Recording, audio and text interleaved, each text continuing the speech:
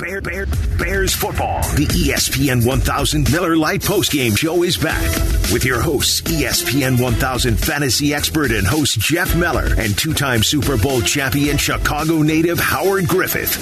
This is Chicago's home for sports. ESPN 1000. And the ESPN Chicago app.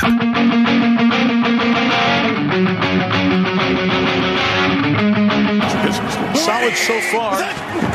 4 of 6 throwing. Deep drop here, looking downfield. Aggressive call, and a shot into double coverage is intercepted. They tried to stay aggressive, tried to go deep, and Darnell Savage there for the interception. Wind gust comes through, 3rd and 11. Pack bringing 5. Trubisky taking it deep into a lot of coverage. It is intercepted. Darnell Savage was touched. So down by contact back at the 47-yard line. But Savage comes up with the interception again. Highlights on NBC. Another nationally televised debacle for the Chicago Bears. This is the Miller Lite Bears postgame show here on ESPN 1000. I am Jeff Meller along with two-time Super Bowl champ Howard Griffith.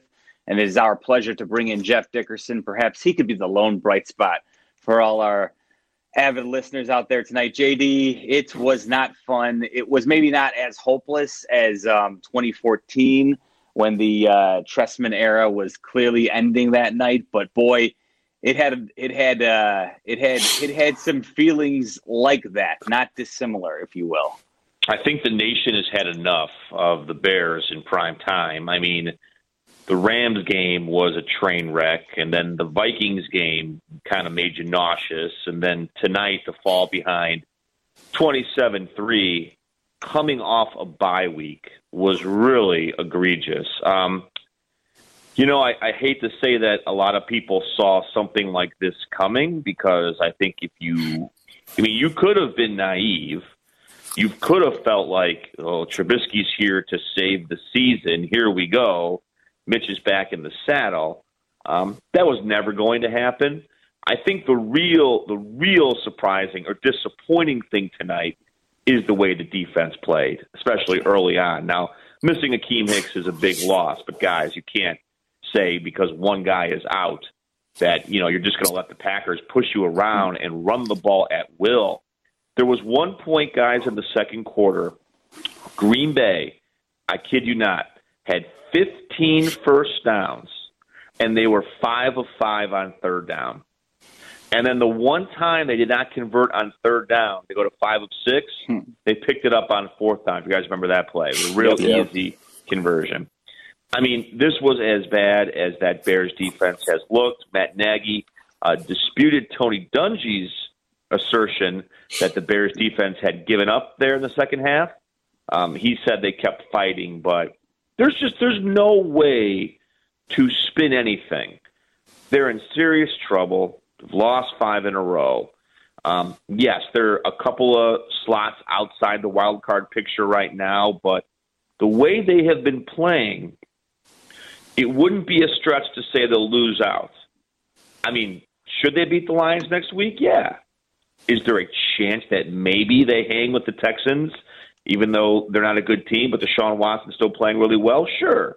They've got Jacksonville on the schedule. But, I mean, the way that they have just been playing, you could see them not even coming close to getting in the playoffs, especially with Minnesota closing, San Francisco's closing.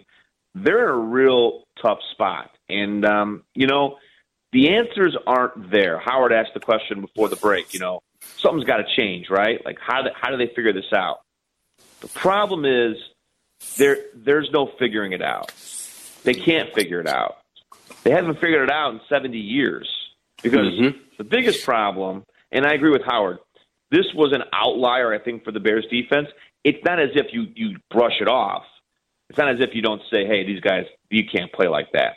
But, I mean, they have done enough where, okay, they had a really bad game tonight.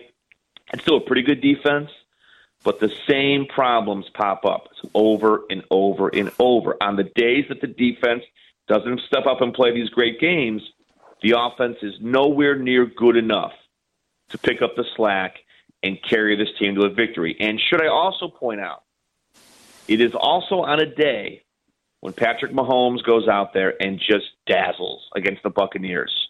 And people hate when you bring up Mahomes. They hate when you bring up Watson. But, guys, this is where they're at, largely because of that draft in 2017. You don't talk about it. I don't want to hear about it. What's done is done. No. That decision has triggered everything that you're seeing. And I don't know when they're going to get another swing at fixing the position the way they could have almost 4 years ago. And that's a sad reality of where we're at right now. And Jeff, that's what's tough, right? And that's what's so difficult about building a team in the National Football League.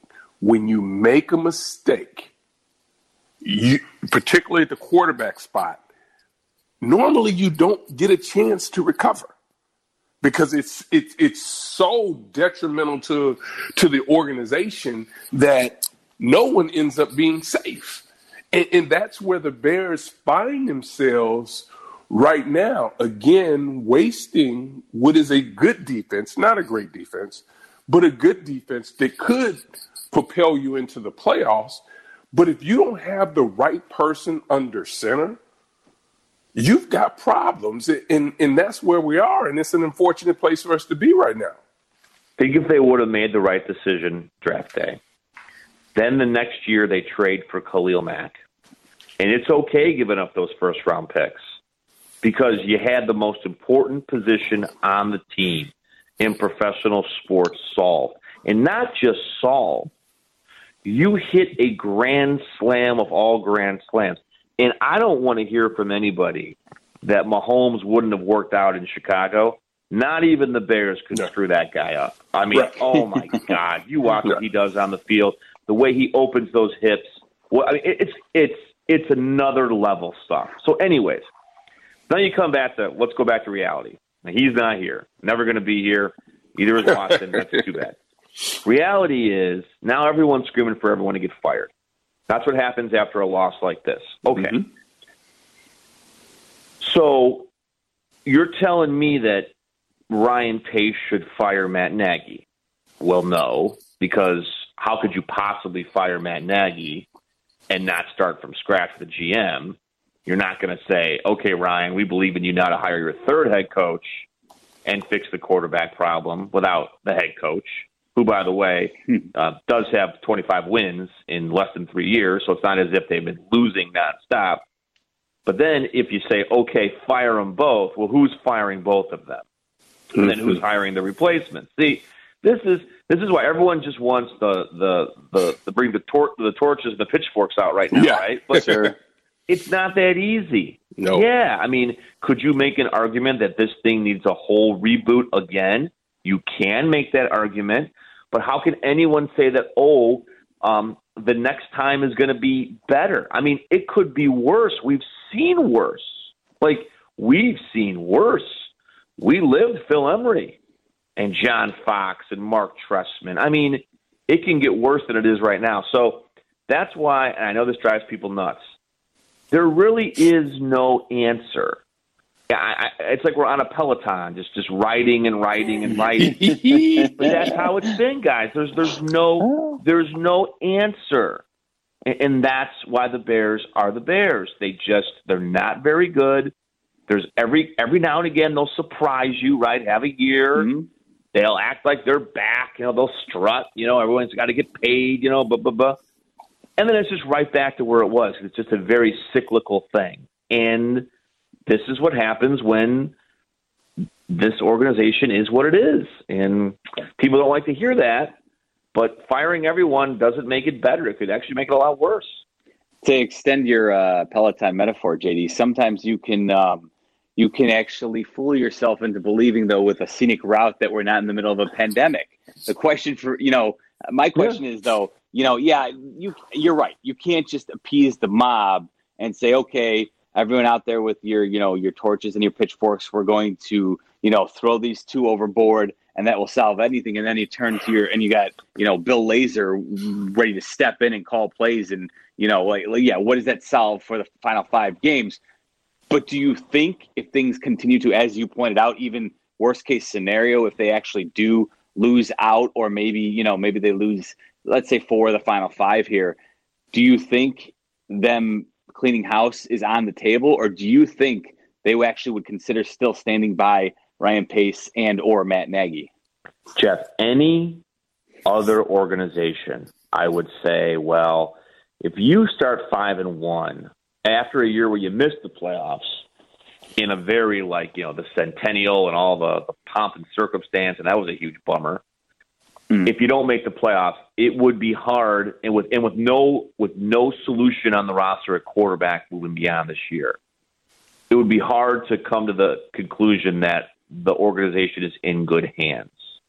However, I don't know. I don't know what they're going to do, because think about what happened when John Fox got fired. Ryan Pace received a contract extension. They won 14 games over 3 years, and yet they were so convinced that he was the right man for the job that they extended his contract to coincide with Matt Nagy. So are they now going to admit defeat with this? And if they do admit defeat, who's coming in to make the hires? I don't think you should go back to an Ernie Accorsi type deal, find a consultant, but there's no one in-house that they believe should be making that hire, because the last time the hire was made in-house, guys, you got Phil Emery. And that obviously did not work out very well, okay? So I could see them doing it. It's just with them, you don't know. Like, what's their standard? Like, obviously the Emery Trestman thing was a debacle. Fox was terrible. Nagy's not like that, but is it good enough to get you to where you want to go? And I think that's the real struggle. Like, where's the vision? What's the next step, guys? And I don't have that answer for you. I don't have it. We haven't seen any reason to think that they have it either. I mean, and we've been talking about this really all year about, organizations, want to win, obviously want to make money, want to please the fans and do all these things, but it's not an easy journey. I mean, there are difficult decisions that have to be made. And if you're unwilling to make those difficult decisions as a franchise, then you're not going to win. You can't win. Because the elite organizations, because there are very few, right? There are very few that are out there that you can see. They don't have to make a lot of changes because they're essentially hiring the right people at the right time. But if you're trying to climb to that, you've got to make difficult decisions, and they're sometimes unpopular amongst ownership groups because you don't want to be hiring a general manager every 3 years. But if you don't have the right guy or the right woman, the right person, then you have to be willing to make some changes. Yeah. And Howard, here's what this would be my question, and Jeff, if I were ownership, I would say, look, it seems like we're working in reverse here. You guys won your first year here. No one expected that. You win 12 games and you're like, wow, this is really kind of ahead of schedule, right? But then your second year is always supposed to be better than your first year, and now you go to 8 wins. All right. And now you're 30. It's almost like we're in year 1 for Matt and Pace, right? Right. But we're in year 3, so we're working in reverse. Why are we trending down when we should be at this point trending up? And now, if you can answer that question for me, how are we going to get it going back on the upswing? And I don't know if you can answer. I mean, you could say, well, what do you say really? Well, we believe in David Montgomery. Well, you don't use him. We hit on Darnell Mooney. Okay, I mean, he's a nice little bit player here on offense, right? I mean, he's not bad, but are you going to hang your hat on? I mean, no, right? Well, you drafted Cole Kmet. He doesn't ever get the ball. Only time I saw him was when he fumbled or he didn't have the catch, and near the goal line. So the defense is getting older. I mean, so I don't understand. Like I just can't. I can't for the life of me give you a scenario where you could responsibly flip this around. Everyone can just say, well, fire so-and-so. Okay, all right, that's fine. But you have to make it better when you fire someone. Because if you don't make it better, what's the point? And that's why I'm struggling. I hear you there, JD, and certainly lacking the confidence in the right people in-house to be able to identify the next person to lead you out of this dark time is certainly, a precarious situation to be in. But the one thing I'll say is when I look around the league, and I really just look at every team and where they're at, and as bad as the Jets and the Jaguars are at 0-11 and 1-10, they know that they're on the cusp of probably finishing with the worst and second to worst records in the league this year, which provides the hope. Whether or not it'll turn into anything, we'll see. But it provides the hope of guys like Trevor Lawrence and Justin Fields, Kyle Trask, coming to save the franchise. Sure. Yeah. And then when you look at every other team across the league, maybe Sands, I don't know how you feel. Maybe the Denver Broncos are in a weird spot with Drew Lock because I don't know what he is as an NFL. But at least they've invested in him and they're waiting to find out. Sure. Everyone else, okay, maybe Washington, but they're certainly in the conversation with the Bears as right now being in the worst position in the league because of these 5 wins the Bears currently have. They're going to be picking you probably at worst like 10th in the draft. You know what I mean? So it's just a ridiculously horrible spot to be in with very little hope for Bears fans. I don't know if there's a worse, based on everything you just said, Jeff, all the criteria you laid out, I don't know if there's a worse spot in football right now as far as quarterback goes. I mean, New England's not going to be drafting highly, right? But look, that was a nice win for them today. Cam didn't play great, but that's kind of you're not sure where that's going, right? So maybe New England is in a little bit of a same boat, but I mean, geez, they're coming off this 6 Super Bowl run here. It's not like they've only made the playoffs one time since 2010. I mean, the Bengals eventually will get Burrow back. The Ravens are set. The Browns are set. The Steelers, he's not going anywhere.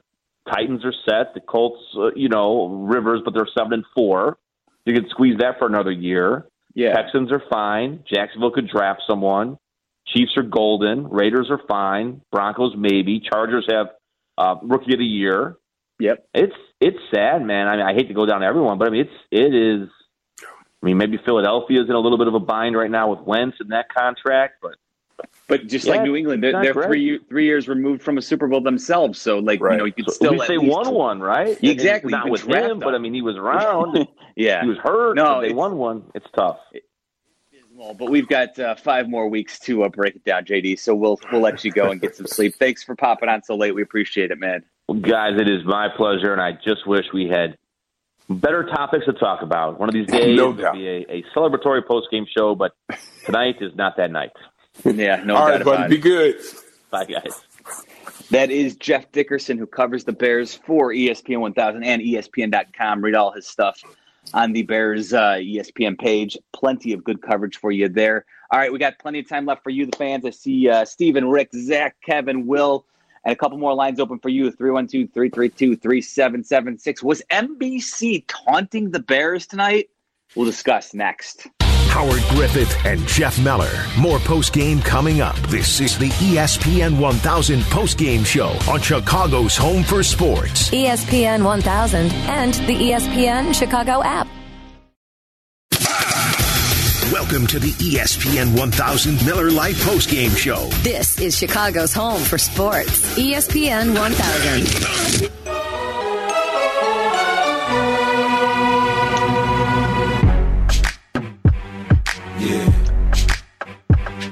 Was NBC trolling the Bears with about 6 minutes to go in the second quarter tonight?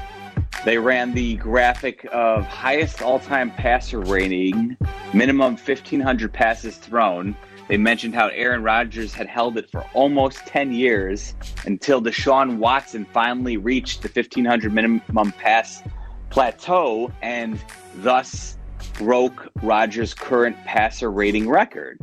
And then today, Patrick Mahomes reached that level, and he now holds the highest quarterback passer rating in one's career with a minimum of 1,500 pass attempts. Howard, They just can't help themselves. They always got to trot out.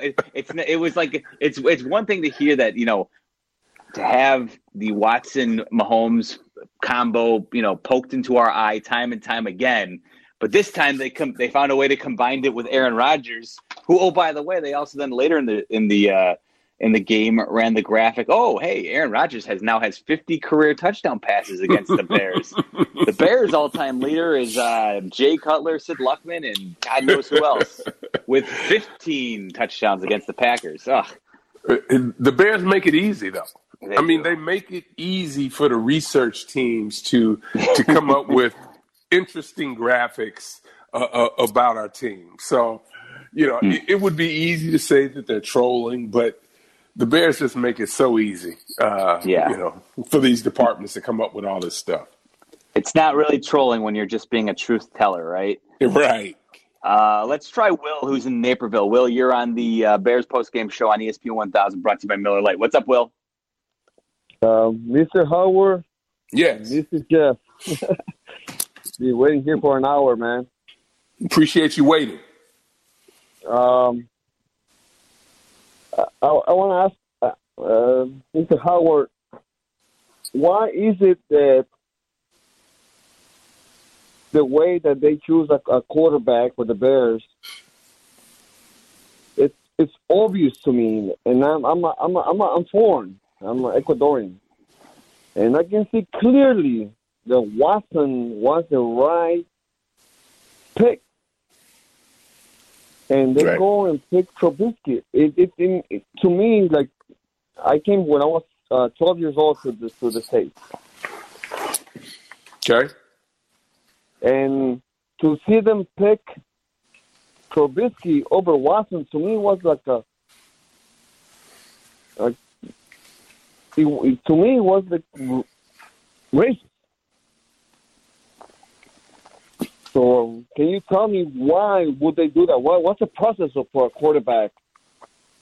Like, so everybody doesn't know in the world, like people watching the world, and they see the best athlete.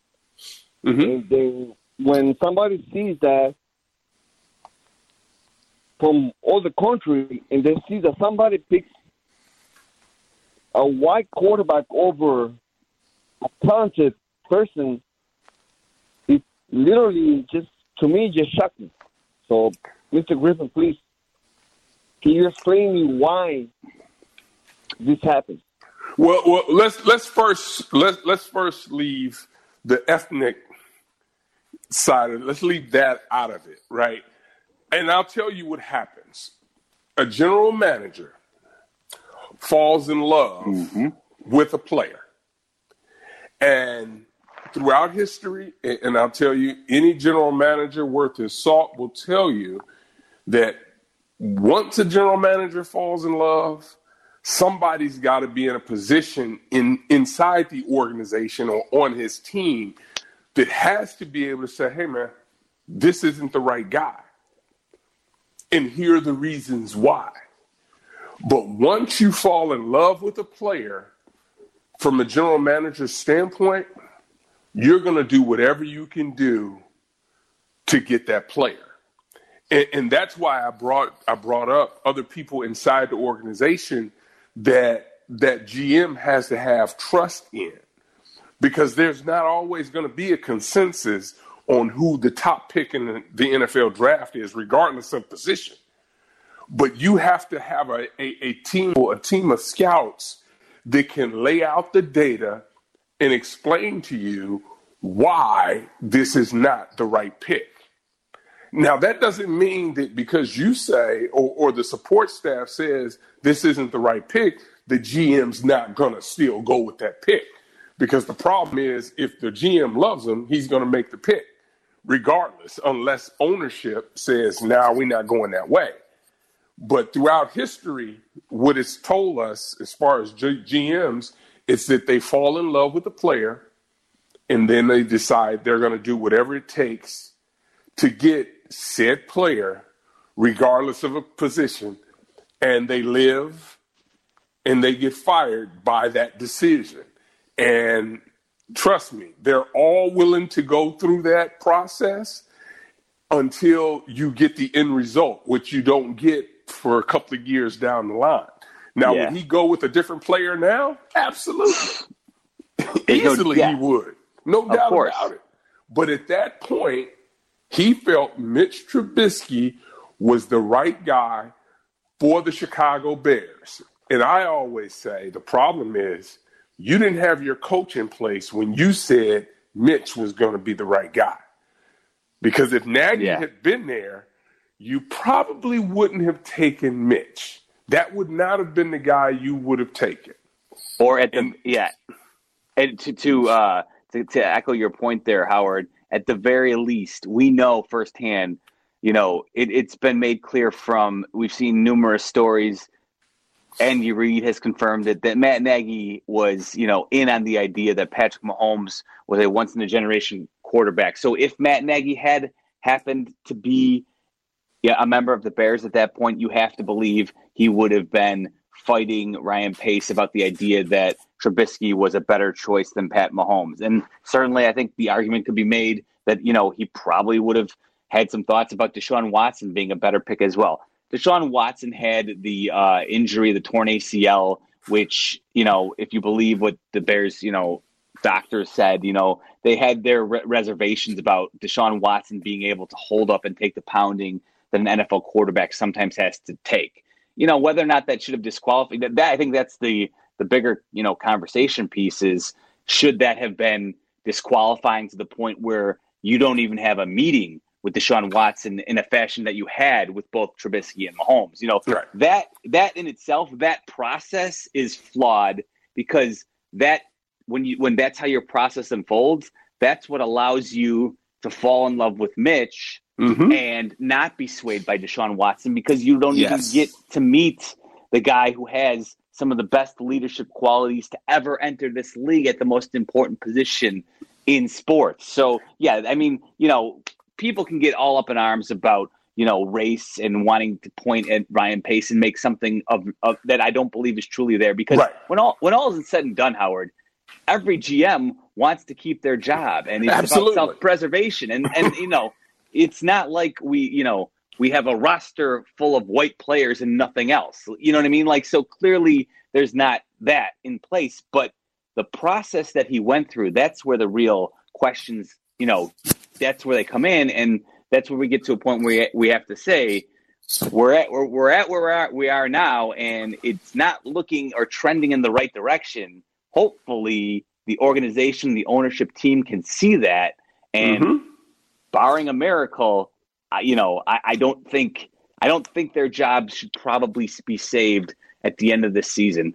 But again, it's not my franchise. I'm just a bystander watching and seeing it unfold, Right. He's Howard Griffith, two-time Super Bowl champ. He knows a thing or two about football. I'm Jeff Meller here on ESPN 1000. Bears postgame show brought to you by Miller Lite. We'll continue to take your calls. We'll also reserve a little bit of time for Mitch Trubisky as he met the media as well, back in just 2 short minutes. The ESPN 1000 postgame show returns after these. This is Chicago's home for sports. ESPN 1000. This is Chicago's home for sports. The ESPN 1000 Miller Lite postgame show is back. With your hosts, ESPN 1000 fantasy expert and host Jeff Meller, two-time Super Bowl champion Chicago native Howard Griffith. Now, back to more on ESPN 1000 and the ESPN Chicago app.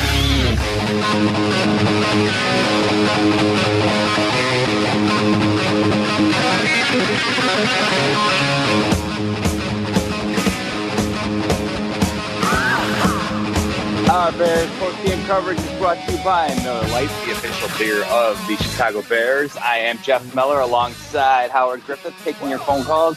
Until about 12:30, we're reacting to another debacle by the Bears as they lose their 5th straight. They fall to 5-6 on the season, and it was 41-25, and it by no means ever felt like it should have been that close, because it was far worse than that. I stopped taking notes at halftime. I had nothing left. Nothing good was going to come of that game at that point. And I just, at that point, was kind of like the Packers, Howard. I was just watching the clock as I awaited our fate tonight on the postgame show. That's basically how that game unfolded for me. But how did it unfold for the listeners out there? Let's ask them. Let's try Rick, who's been patient as well. Rick is in Minneapolis. Rick, you were on with Howard Griffith and Jeff Miller. What's up, my man? Hey, Rick. Oh, Rick. Hey there. How you guys doing? Hey, Rick. Good. Yo, since 2009, the Bears have won 3 times against Green Bay. And all of us sat here tonight thinking that Mitch Trubisky was the answer, that he's going to bring us to the promised land in Green Bay. And honestly, it was one of the worst games I've seen against Green Bay in maybe my whole entire life. So the defense was terrible. The offense was trash. You know what it is? It's time to call for heads. And I know you guys don't like doing this, but it's time to do it. The McCaskies got to sell the team. Ted Phillips needs to go.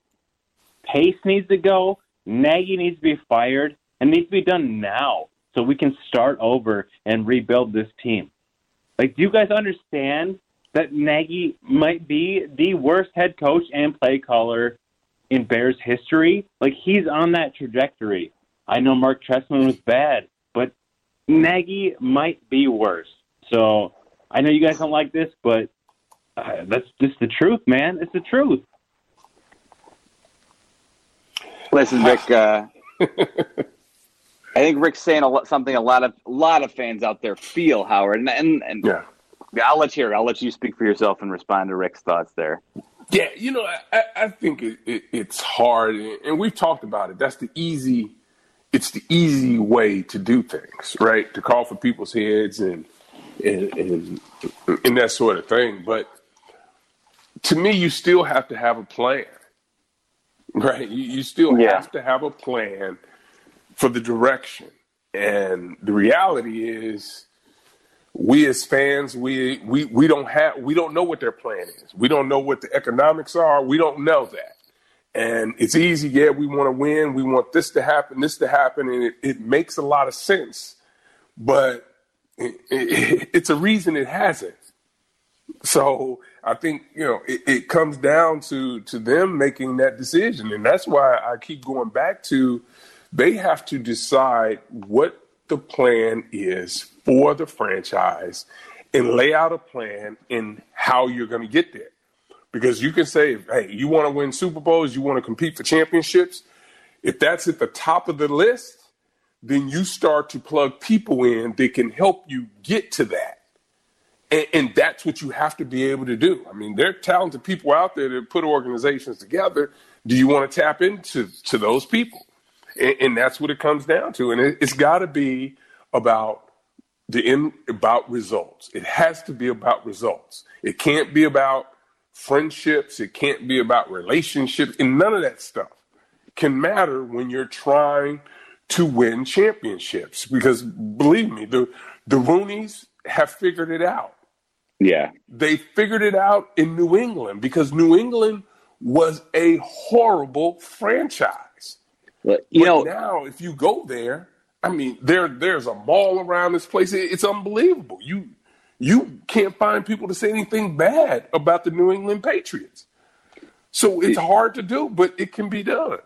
Yeah, you listen, you need to get the right people in place. And I don't know what exactly, Rick brings up. He'd like to, call for some heads. Does that, I guess my question is, when you say that, do you mean you want, Matt Nagy, Ryan Pace axed tomorrow morning? And what does that accomplish? To me, there is really no difference between firing a head coach and general manager, when you're 11 games into a season, or just waiting it out to see how it, plays out. If you want to fire them, go ahead and wait till the end of the season and just see what, how, and I'm not saying, even if they finished 8-8, that wouldn't necessarily, for me, be a reason to keep somebody in a position when I've felt that things have gone off the rails. I don't care about a couple of cheap wins over maybe the Lions, Texans, and Jaguars to save your job. If I'm owning the team, I'm not going to be swayed by that. But I also don't think that firing Matt Nagy and just maybe, promoting Chuck Pagano to interim head coach is going to all of a sudden change the direction of where this team is at. We've laid it out time and time again.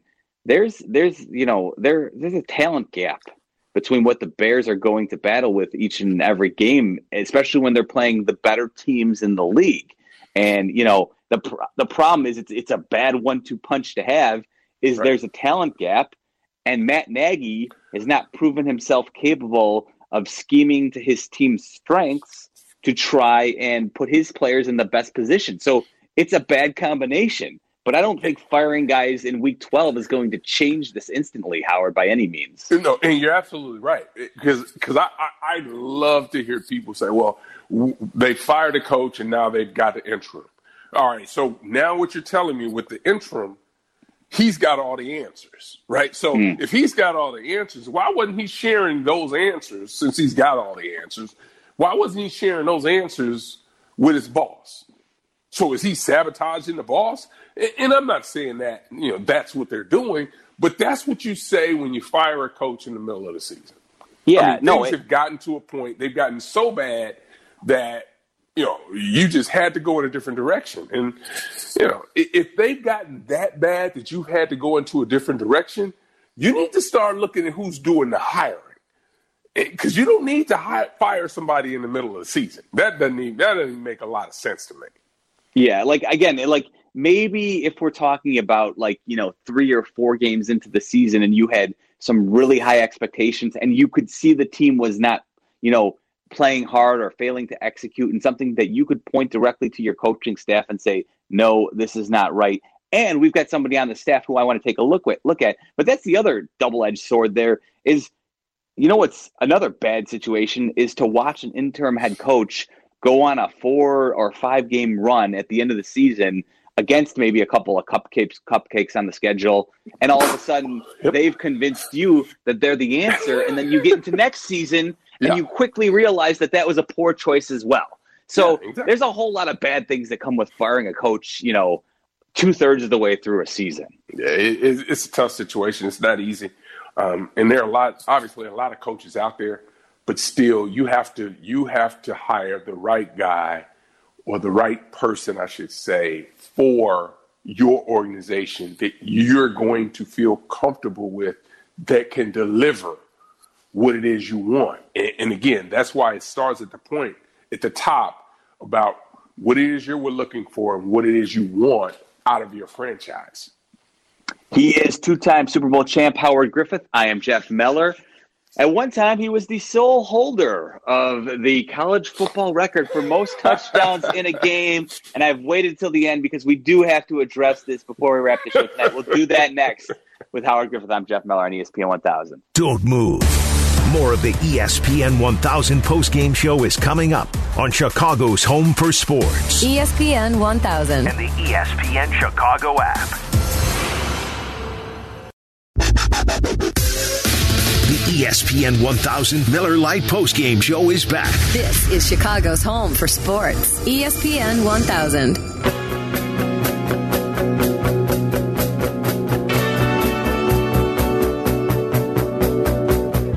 More history. Buffalo, Kent State. And Jarrett Patterson was the running back that could. 49-yard touchdown here. And this is a matchup of 3-0 teams in the MAC East. Whoever wins this game takes first place alone. And he's quick and shifty. Yeah. He's 5'9", 195. Defense can't find him. This guy had 301 yards against Bowling Green last week. And he actually had a better game statistically this week. Twin brother plays on the team as well. 58-yard touchdown here. Buffalo up. Patterson good. 36 carries, 409 yards, 8 touchdown. That's the second most in FBS history. Oklahoma Samaje Perine had the record of 427 back in 2014. And his 8 rushing TDs tied the single-game record set by Howard Griffith of Illinois back in 1990. Don't ever sleep on Howard Griffith. What the hell? The chuckling at my guy. His record was just tied, and all of us, and there's no love from a man Hogriff. They're chuckling about it, Howard. I have to imagine your phone was blowing up on Saturday. It was a fun day, to be quite honest. We had a good time. Dave Revson was keeping us posted, and it was a good time, though. But congratulations to the young man. I mean, 409 yards, 8 touchdowns. Probably should have had 9, but the coach wanted to get somebody else involved. So good for me. There you go. There you go. They let you be the you guys now tied atop the FBS record book with eight touchdowns in a single game. So that is at least still good news. We can say that. But, yeah, it was a little like, what the heck, man? My guy, Ho Griff, and his 8 touchdowns now is no longer all alone. As congrats to Jared Patterson for tying what Ho Griff did back in 1990 for the Fighting Illini. I mean, it's been like 30 years. I mean, it gets lonely. I needed someone to talk to. I believe the old saying goes, Howard, records are made to be tied.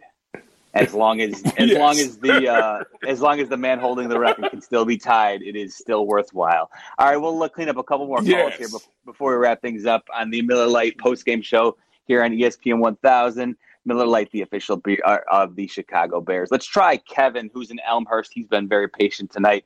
Kevin, thank you so much. What do you want to talk about with this Bears-Packers debacle? Honestly, I'm past the Bears, Packers. I'm on to the future. I got a 2-part question. Real quick, first part, what do you guys think about Joe Brady as a possible head coach? Real quick. Too early. Not ready. Okay. And then, not ready. And then I know Virginia and I know George. They love the Bears, but I think it's time for the McCaskies to sell. What do you guys think? Do you think they should sell the team? But listen, if you're the McCaskies, right? If you're the McCaskies, why would you sell arguably the most profitable franchise in the NFL that doesn't own their own stadium? And I preface it with that because that's an important difference when you talk about the Dallas Cowboys and what they're worth, and you talk about the Chicago. Why would you sell them? What did they actually pay for the Chicago Bears? I saw this. This was I saw. It's an absurd. It was like we're talking like $1,000. I'm not kidding. I saw this a couple months ago, but it was like $1,000, or maybe it was $2,000. But like it was absurdly low. Let's go out on a limb and say it was $10,000. This franchise is probably worth north of $2 billion, $1.7 billion. Come on. Why would you ever sell? All right, I get that, but can you guys hear me? Yeah, we got you. What's up, Kev? All right, I get that as the owners, they don't want to sell because of money. As a Bears fan, though, would you two like to see them sell because they cannot pick the right leadership to draft a team and pick a team? Do you want to see them give it up because they can't do the right thing? I understand why they shouldn't, but do you want to see them give it up? Okay, so I'll say this. You can learn to pick the right people. You can go through that process. You don't need to sell the team to go through that process. So to answer your question, I would be leaning upon the people that I truly trusted, which is another problem because clearly the people that they truly trust don't necessarily pick the right people either. But I'd go through that process and keep going through that process before I would sell the franchise or before I would recommend someone like that sell the franchise. Yeah, no, I look, I understand the frustration that Bears fans have, Kevin, with, what you're dealing with, when the team has, I think I saw it multiple times on Twitter. It's been the same thing now for 30 years, failing to get that franchise quarterback and then, occasionally putting together a pretty nice defense and maybe a little bit of a complementary offense, but never any sustained success. And so people point to, okay, the owners need to sell, but that's just, it's not the way it works, unfortunately. Yeah, I'd love an ownership group that really had, like Howard said multiple times, you'd love the McCaskies to have a better understanding like the Rooneys do. The continuity of a head coach, being there for multiple years is definitely a huge plus. And if you can get to the point where you trust the guy you have in place, then you feel really good about where you're at as a franchise. So yeah, I would love to have an ownership group that you felt good about, but unfortunately that's not the case. And just, saying, oh, they should sell. I think that's how much, I don't know. It feels like that's a fruitless endeavor in a lot of ways. And Jeff, the other thing is this. I mean, the McCaskies aren't the only, or the Bears fans aren't the only ones that want their team to ownership to sell. I mean, it's hard to win in the National Football League. It is hard. Yeah. And I think people look around and they say, well, shoot, they're able to do it. Why can't we? It's hard. It's hard. No doubt. I mean, look, honestly, it could be worse. It could be, you could be the Washington football team. I mean, Dan Snyder, was hanging out with a racist team name for up until this season. It could even be worse, believe it or not. So, in addition to being, an abysmal team for the last 30 years, Sean Davis, our fine producer, just pointed out that we were correct, Howard, and it was obscenely low. George Halas paid $100 in 1920 for the Chicago Bears franchise. So see what I'm saying? So, they've done wonderful. Yes, they've turned quite a profit. They're not looking to get out of the football business. It is a good business to be in if you have your hands in the pot. Let's try Mike in Dallas, Texas. Mike, you're on with Howard Griffith and Jeff Meller on the Bears postgame show. What's up? Hey, just wanted to make a comment to say that, for me it seems like it would be good to have somebody like Louis Riddick as your GM because he seems to have this finger on the pulse of what's going on, and his analysis seems pretty accurate. And also, I wouldn't stop there. I would go again. I would go for Eric Bieniemy at Kansas City, who's long overdue for a head coaching position and has proven his chops because he's called plays before. And if Andy Reid trusts him as much as he does, then this is a guy who's actually called plays in a successful offense, unlike Nagy, who kind of just dropped wet the bed when he had his opportunity in Kansas City. So I help him listen. I love the names you threw out because I wanted to ask JD earlier what he thought about Louis Riddick, and we've seen this happen on the basketball side where guys have maybe been a general manager or a coach, gone into broadcasting, and then gone back into into basketball. We've seen that happen. We've watched John Lynch do it and be very successful at it. Could Louis Riddick be that type of guy that could do it? Could it be Rick Smith, who used to, be with the Broncos and used to be with the Houston Texans? Is he a guy that could do it? There are people out there. If Rick Smith is interested in getting back into it, I would certainly be open to that idea because he's proven his chops. It's rare that you find a GM with some proven chops in this league. Too often, it's a guy who's getting his first crack at it, and then when they fail, they don't ever get a second chance at it. Rick Smith was very successful in Houston while managing Bill O'Brien in a situation that was probably more, as we see, in the aftermath. It seems like it was even more difficult to try and navigate the way he did. And he put a lot of talent on the field for that Houston Texans team. I can promise you he would entertain this job in a heartbeat. And he lost a power struggle with Bill O'Brien, which, is on the books. People know about that. But you mentioned the talent that has been put together in that organization. You can't argue with it, and he would absolutely be on the short list along with Riddick. Actually, he would be ahead of Riddick if you ask me right now to choose one. I'd choose Riddick.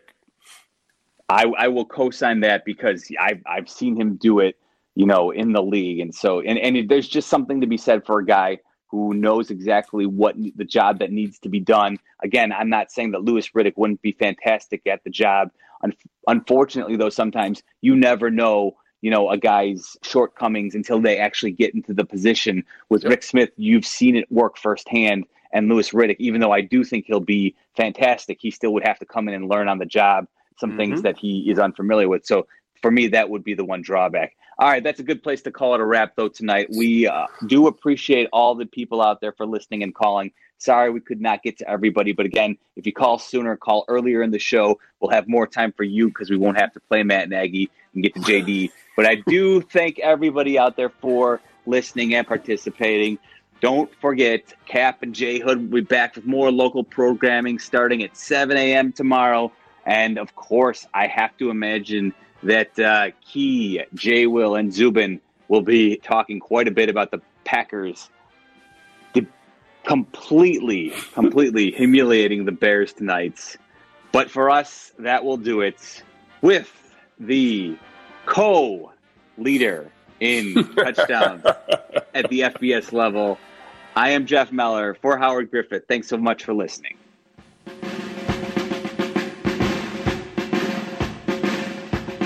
She's been very supportive. She agrees with the decisions that we've made. She's pissed off. She's fed up with mediocrity. She feels that she and Bears fans everywhere deserve better. Go Bears!